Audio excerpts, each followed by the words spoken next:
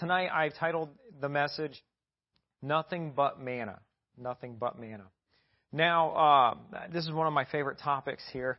Have you ever been excited for a certain meal? That's my favorite topic, food. I love food, so. Have you ever gotten super excited over a certain meal? Maybe your wife has made your favorite meal, and you walk in the door and you can smell it, and you're getting excited, and it's on the table, and you're smiling bigger than you've ever smiled before. I just love when good food is around, So tonight we're talking about manna, so it led me to thinking a lot about bread. It just where my mind went, when we're talking about manna. So I started thinking about those Cheddar Bay biscuits at Red Lobster. Everybody loves those, right? And they're just dripping with butter and everything, and they're horrible for you, but they taste just so good. And actually they're so good that Autumn actually bought a box to make at home this week, and we actually had those tonight. So it just worked out that way. Some people love those breadsticks at Olive Garden. It's another one of Autumn's favorites. The breadsticks at Olive Garden. I love the salad there. I know that's kind of a healthy thing for me to like, but, it's pretty good. But then you also think of the rolls at Texas Roadhouse. Everybody's going to go out to eat afterwards, right? So there's good food. I was just in the bread, phase there. I could talk about all kinds of other good food, as well. But I love a good meal. I get excited over good meals. And think about how that makes you feel and think and act, that excitement. When you see that amazing meal, you start smiling, right? And you get filled with this happiness and this joy. And you start infecting everyone around you, though. Because you're so happy, you're so excited, you're so full of joy that everyone around you, they're starting to get happier also. It's contagious.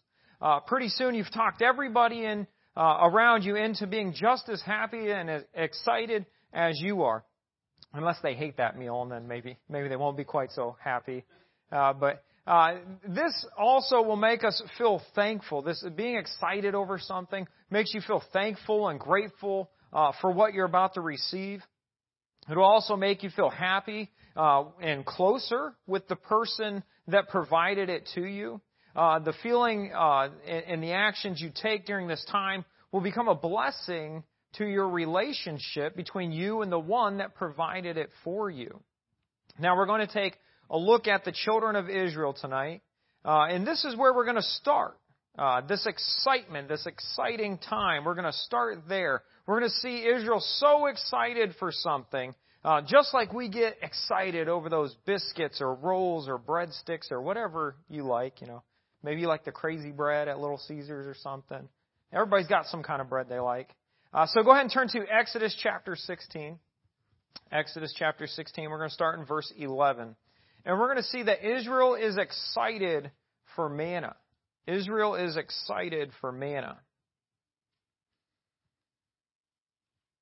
Exodus 16, and we'll start in verse 11.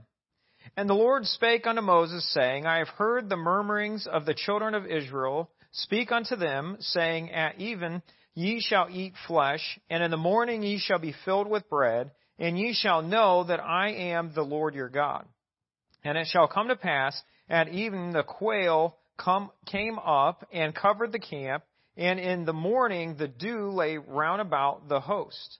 And when the dew that lay was gone up, behold, upon the face of the wilderness there lay a small round thing, as small as the hoarfrost on the ground. And when the children of Israel saw it, they said one to another, It is manna. For they wist not what it was. And Moses said unto them, This is the bread which the Lord hath given you to eat. Now the people here, we see at the beginning of this passage, they were, and a little bit before that even so, the people were begging for food. They were begging for food. They thought that they were starving to death. They wanted something to eat. They must have been so hungry that they were starting to get delusional, because they start to say that they would rather be in Egypt than where they're at now. So I think they're getting a little delusional there.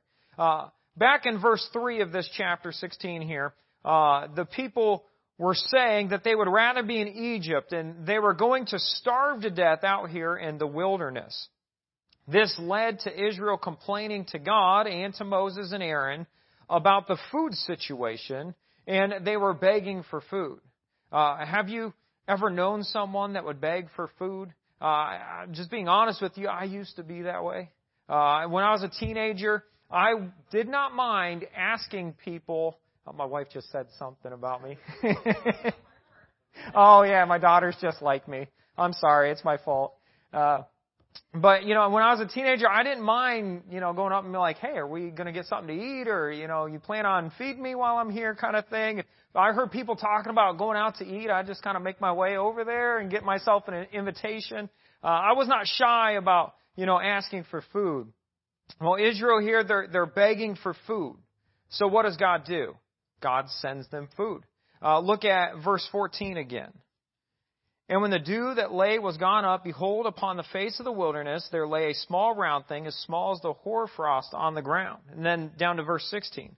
This is the thing which the Lord hath commanded, gather of it every man according to his eating, an omer for every man according to the number of your persons. Take ye every man for them which are in his tent. And then down to verse 21. And they gathered it every morning, every man according to his eating, and when the sun waxed hot, it melted. And then go down to verse 31. And the house of Israel called the name thereof manna, and it was like coriander seed, white, and the taste of it was like wafers made with honey. So God sends them some food. They're begging for food. They want food. They're saying they're going to starve to death. God sends them some food. Israel asked for this food, and God blessed them with some food. And God didn't just send them some food, though. God sent them plenty of food. It says in verse 16 there that every family went out and gathered enough food for every person in their family. There was plenty of food. God didn't just give them food or plenty of food, but He gave it to them every single day. 6 days, and then on the seventh day they rested, but there was twice as much on the sixth day for the seventh day. God did that for them. He provided enough food for them to eat every single day. So every single day they could go out and see the blessing of God. They could witness this miracle every single day. God sent them plenty of food. God chose to do it every single day, but God also sent them good food. It was good food. In verse 31, the people compare it to eating wafers with honey. They're saying the flavor, it was like wafers with honey. Wafers simply means some kind of flat cake. I tend to think of pancake. I'm not sure why, but some kind of flat cake with honey. And honey's delicious. Almost nobody don't like honey, right? So this would also be considered kind of a luxury. They're out in the middle of the wilderness, right? And they got this stuff that tastes like cakes with honey. That would be somewhat of a luxury in their situation. They were starving to death, or at least they thought so. And God gives them this tasty wafer, honey-flavored manna. Now, Psalms chapter 78, verses 23 and 25. Though He had commanded the clouds from above, and opened the doors of heaven, and had rained down manna upon them to eat, and had given them of the corn of heaven, man did eat angels' food. He sent them meat to the full. Now the psalmist here calls this manna angels' food. It certainly must be delicious. It sounds delicious to me. God was blessing them with plenty of good tasting food there. It says that they had enough to their full. And God did that over and over and over and over again every single day. Now the people here, they were excited for this manna. In Exodus chapter 16, the verse 15, it starts off, and the children of Israel saw it. They said one to another, it is manna. The word manna here means what or how, and it's actually with exclamation. It's not just like, oh, what is this? It's more like, whoa, what is this? They were excited about it. It's like when you're on your birthday and you're opening a present, you say, what is this? Or how did you know? It's one of those, it's that kind of feeling. They're excited over this gift. This is how Israel's feeling when they receive this gift. They're thankful. They're excited about it. God is blessing them with the gift of manna, and they are excited about it. And then look at verse 21, 16:21. And they gathered it every morning, every man according to his eating, and when the sun waxed hot, it melted. They gathered enough to fill their bellies every single day. This is not probably something you would do if you were not excited about it. You probably wouldn't go out there and fill your belly every single day about something you're not excited about. Remember, the children of Israel, they weren't afraid to voice their opinion, were they? They did not mind telling if they didn't like something. If they weren't excited about this manna, they would have let Moses and everyone else and probably even complained to God about it. But they didn't because they were excited about it. The people begged for food. God decided to bless them with this manna, and the people were excited about it.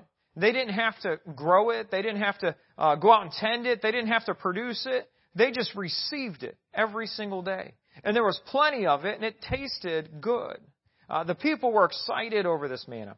God blessed them with this manna. They were happy about it. They were thankful for it. They were excited over it. But let's look at how Israel is then ungrateful for manna. Israel gets to be ungrateful for manna. You can turn to Numbers. You can probably hold your place here. I think we'll be back. Numbers chapter 11 in verse 6. It says, "But now our soul is dried away.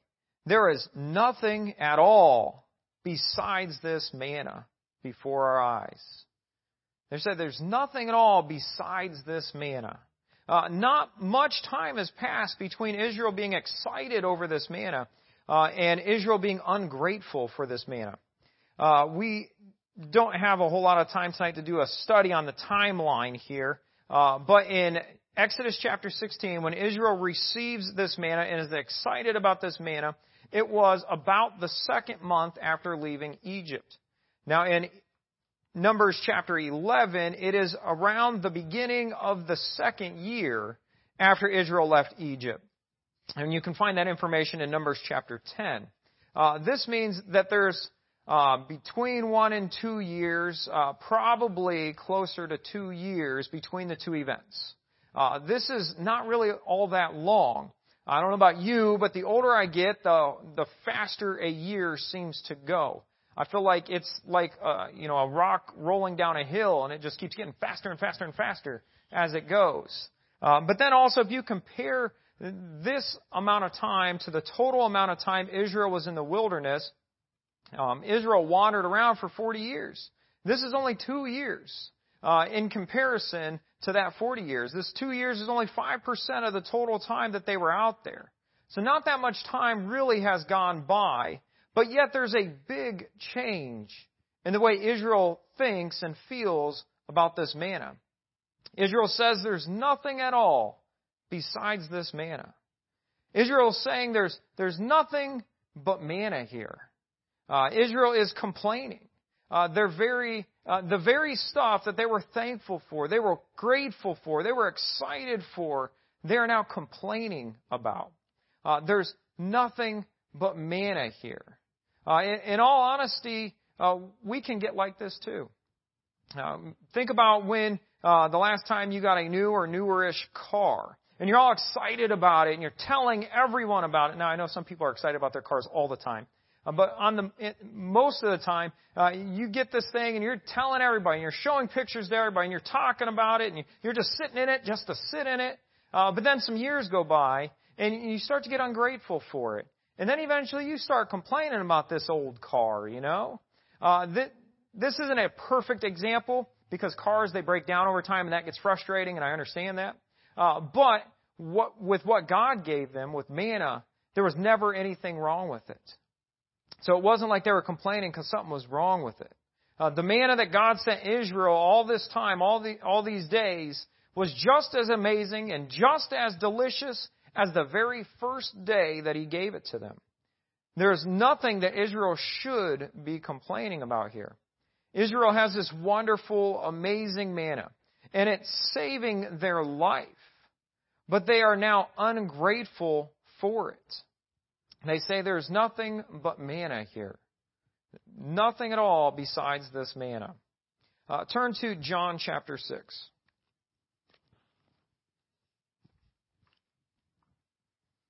John chapter 6. We're going to look at how the world we live in today is doing the very same thing. Doing the very same thing that Israel did back all these years. John chapter 6, we'll look in verse 28. It says, Then said they unto him, What shall we do, that we might work the works of God? Jesus answered and said unto them, This is the work of God, that ye believe on him whom he hath sent. They said therefore unto him, What sign showest thou then, that we may see and believe thee? What dost thou work? Our fathers did eat manna in the desert. As it is written, He gave them bread from heaven to eat. Then Jesus said unto them, Verily, verily, I say unto you, Moses gave you not that bread from heaven, but my Father giveth you the true bread from heaven. For the bread of God is He which cometh down from heaven and giveth life unto the world. They said unto him, Lord, evermore give us this bread. And Jesus said unto them, I am the bread of life. He that cometh to me shall never hunger, and he that believeth on me shall never thirst. But I said unto you that ye also have seen me, and believe not. Jesus is our manna today. Jesus is what saves us today. God sent Jesus from heaven to save us. In Exodus, Israel was given that manna from God to save them physically from starvation. In our day today, we are given Jesus, the bread of life, from God to save us spiritually from eternal separation from God. When Jesus arrived here on earth, He brought with Him great joy unto all people. When Jesus came, there was singing and praising of God. There was shepherds running around telling anyone they could find the exciting news. There was people seeking Him and trying to find Him. Then when Jesus grew up and He was here on earth ministering, there was multitudes of people seeking Him and trying to hear Him preach. And these people desired the eternal life that He had to give. Even in recent history of our own country, there was great revivals with thousands of people accepting Jesus and praising Jesus and worshiping Jesus. Today, though, we have a world of people, even God's own children, we have a world that are saying we have nothing but manna. We have nothing but Jesus. The excitement is gone. The desire is gone. The people of this world care way more about other things than they do about the Savior, Jesus Christ. So that leads me to ask, how did we get here? How did we get to the point of saying nothing but manna? Well, we got here pretty much the same way that Israel got here 3,500 years ago. This is what we're going to focus on the rest of our message. What went wrong and how we got here. So we're in a point of saying nothing but manna. And how did that happen? First of all, we are influenced by people. We're influenced by people and the world. Go back to Numbers chapter 11.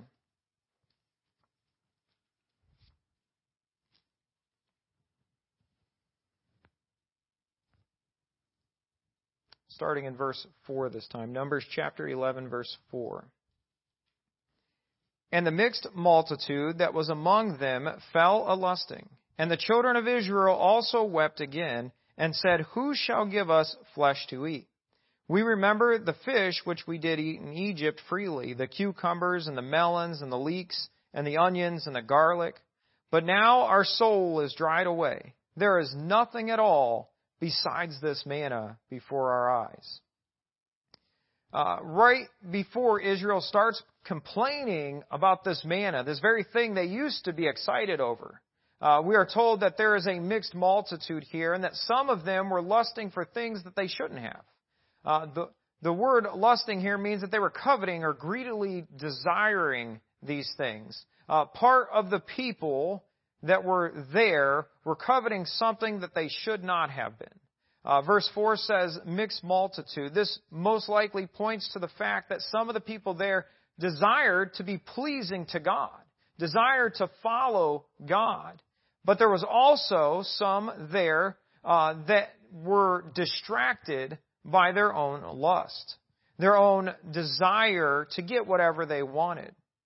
This can and still happens today. Unfortunately, even Christians can lead their brothers and sisters astray because of their own desires, just like this passage back in Numbers here. This happens because the focus comes off of God and it shifts to other things. This can happen because of people having a weak personal relationship with God. And this also happens because of a watering down of the message. Too often a preacher gets up to preach the message of God from God's Word, from our Bible, but the preacher takes part of it out, or sometimes sugarcoats it in fear of upsetting people. The intention there is, I don't want to upset anyone, so I'm going to skip this part. We need to preach the whole Word of God.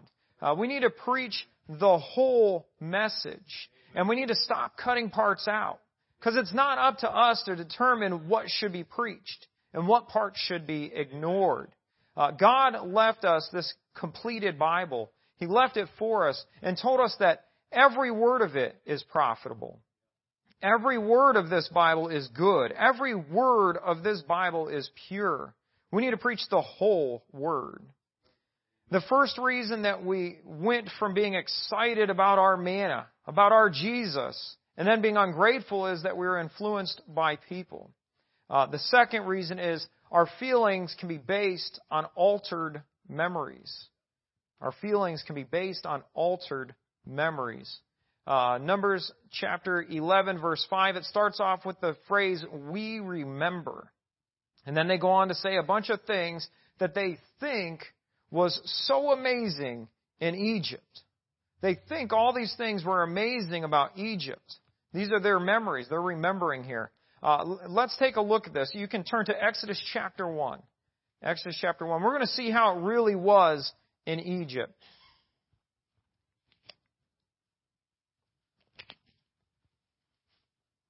Exodus chapter 1, and we'll start in verse 8. Now there rose up a new king over Egypt, which knew not Joseph. And he said unto his people, behold, the people of the children of Israel are more and mightier than we. Come on, let us deal wisely with them, lest they multiply. And it come to pass, when there falleth out any war, they join unto our enemies, and fight against us, and so get them up out of the land. Therefore they did set over them taskmasters, to afflict them with their burdens. And they built for Pharaoh, they being Israel, they built for Pharaoh treasure cities, Pithom and Ramesses. That's how it was in Egypt. Things were not great in Egypt. But their memories are telling them that everything was great. And they need to go back to that great time.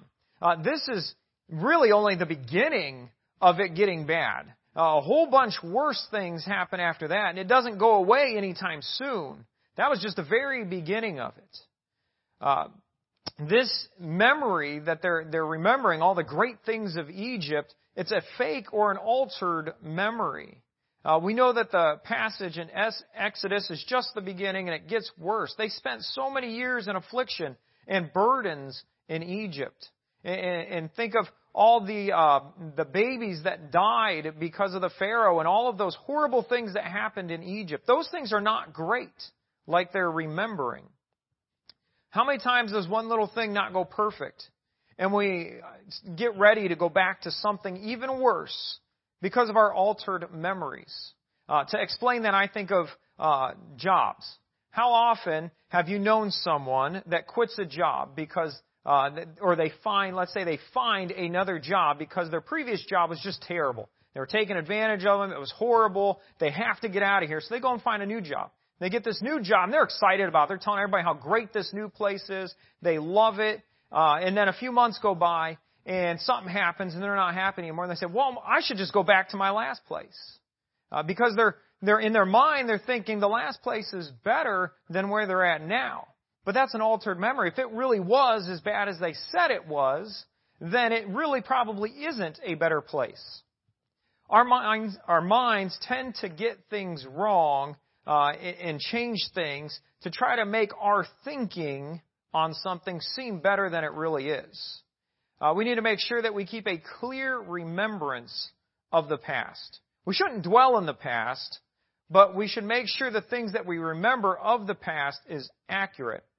What did God tell Israel to do when they crossed Jordan? In Joshua 4:6 it says, that this may be a sign among you, that when your children ask their fathers in times to come, saying, what mean ye by these stones? The stones there existed so that Israel could remember exactly what happened that day. And so they could have a clear memory of the past. We need to make sure that we are remembering things clearly. Things in our past are there to help us stay on the path we're on now. We can use those to remind us of God's mercy in our lives, of God's greatness in our lives, of God's blessings, God's miracles, God's leading in our life. Let's not alter those memories. Let's also be careful with allowing our feelings to influence our decisions. A lot of times when you're remembering things, feelings get involved. Do not let your feelings make the decisions for you. Jeremiah 17:9, it's a pretty well-known passage. The heart is deceitful above all things, and desperately wicked, who can know it? Let's make sure that we are guided by our own right thoughts and not our feelings. We need to make educated decisions and not emotional decisions. We need to be well-informed on situations. And what I mean is we need to have a clear remembrance of the past. We need to have searched the Scriptures for God's leading. And we need to not let our emotions make the decision. So first, how did we get here? First, we were influenced by the people. Second, our feelings can be based on altered memories. And third, we don't feed the soul. How did we go from being excited for our manna to saying, nothing but manna here? We don't feed our soul. How many times did Israel turn away from God? Way too many. Really, even just one time is way too many, but definitely way too many. Every time they turned away from God, they were stopping the feeding of their soul. And they were feeding their flesh instead, and feeding their egos. They started looking for things to please themselves, and that caused them to stop looking for things to please their soul and ultimately please God. We need to make sure that we are not starting to feed our flesh, because this will cause us to stop feeding our soul. It usually comes gradually. It somewhat sneaks up on us. We need to pay attention. We need to start looking. Sometimes we start looking for just a short amount of time to relax or do something fun, or it's just this one weekend I'm going away. And next thing you know, we're taking every single weekend away and we're not serving God anymore. It's gradual. It sneaks up on you. And when we start feeding the flesh and it gets hungry for more, and all of a sudden we have shifted our focus off of God and off of feeding our souls and placed our focus on having fun and feeding our flesh. Now, the flesh is selfish. It's going to try to take up as much time as it can. It's like when you get on YouTube and you say to yourself, I'm only going to watch 5 short videos. They're just 1 minute each. I'm only going to spend 5 minutes on here. And next thing you know, 45 minutes have gone by. That's how the flesh works. We need to make sure that our focus is on things above, that we are serving God, and we need to keep our eyes on God and keep our eyes vertical, looking up to God, and not horizontal, looking out for our flesh. We are aiming to serve God and better the kingdom. Or are we aiming to serve our flesh and better our life here on earth? Israel stopped feeding their soul every time they left God. And because they left God and stopped feeding their souls dried up. And we need to make sure we don't let our souls dry up. Keep serving God and keep in His Word and keep feeding the soul. So again, we're considering how we got to this point of being ungrateful. First, the influence of people. Second, feelings based on altered memories. Third, we stopped feeding the soul. And fourth, we fail of the grace of God. We fail of the grace of God. Hebrews 12:15 says, looking diligently, lest any man fail of the grace of God, lest any root of bitterness springing up trouble you, and thereby may be defiled. Sometimes we may become ungrateful and get to the point of saying we have nothing but manna because we fail in the way we think. This failing of grace of God in this verse is speaking of apostasy. We see here that we can become distant from our faith that once filled us. Not saying that we can be unsaved. That is not possible. It's in God's hands, and we cannot be plucked out. We are saved. We're always saved. But we can become uncaring about our salvation. We can come to the point where we have abandoned our faith and just have deserted it, basically. This is what the writer, which is probably Paul, is warning about here. This verse in Hebrews 12 warns also of a root of bitterness coming up in ourselves. And this bitterness can cause us and will cause us to fail of the grace of God. Proverbs 14:10, the heart knoweth his own bitterness. Bitterness is a dangerous thing. It can creep up from within our own self. No one has to put it there. They can, it's possible, but they don't have to. No one has to invite you to be bitter. You don't have to go to the store and buy it. It just springs up from within our own self. The verse in Proverbs says that the heart knoweth his own bitterness, not someone else's, your own. This bitterness is from our own thoughts, from our own feelings, from our own minds and our own hearts. We need to be aware of this so that we can be on guard against it. We also fail of the grace of God when we become jealous. Sometimes we get jealous of the world. Seems crazy, but sometimes. We see the riches of the world. We see people that are well off. We see the ease of the lifestyle they live, or at least the appearance of it. And maybe we see all the vacations or all the nice things they have, and we become jealous of it. We can also become jealous of our brothers and sisters in Christ. We see the blessings that they receive, and we think that we want that. Why didn't we get that? We get jealous of it. We see someone being blessed by God, and instead of praising God for that, instead of praising God with them, we get jealous of them. This jealousy will lead us to failing of the grace of God. We also fail of the grace of God when we become ungrateful. We can look around church on Sunday morning and see 50 or so people there and start thinking, why isn't there 100 here? Now, I'm going to be honest with you, I think that.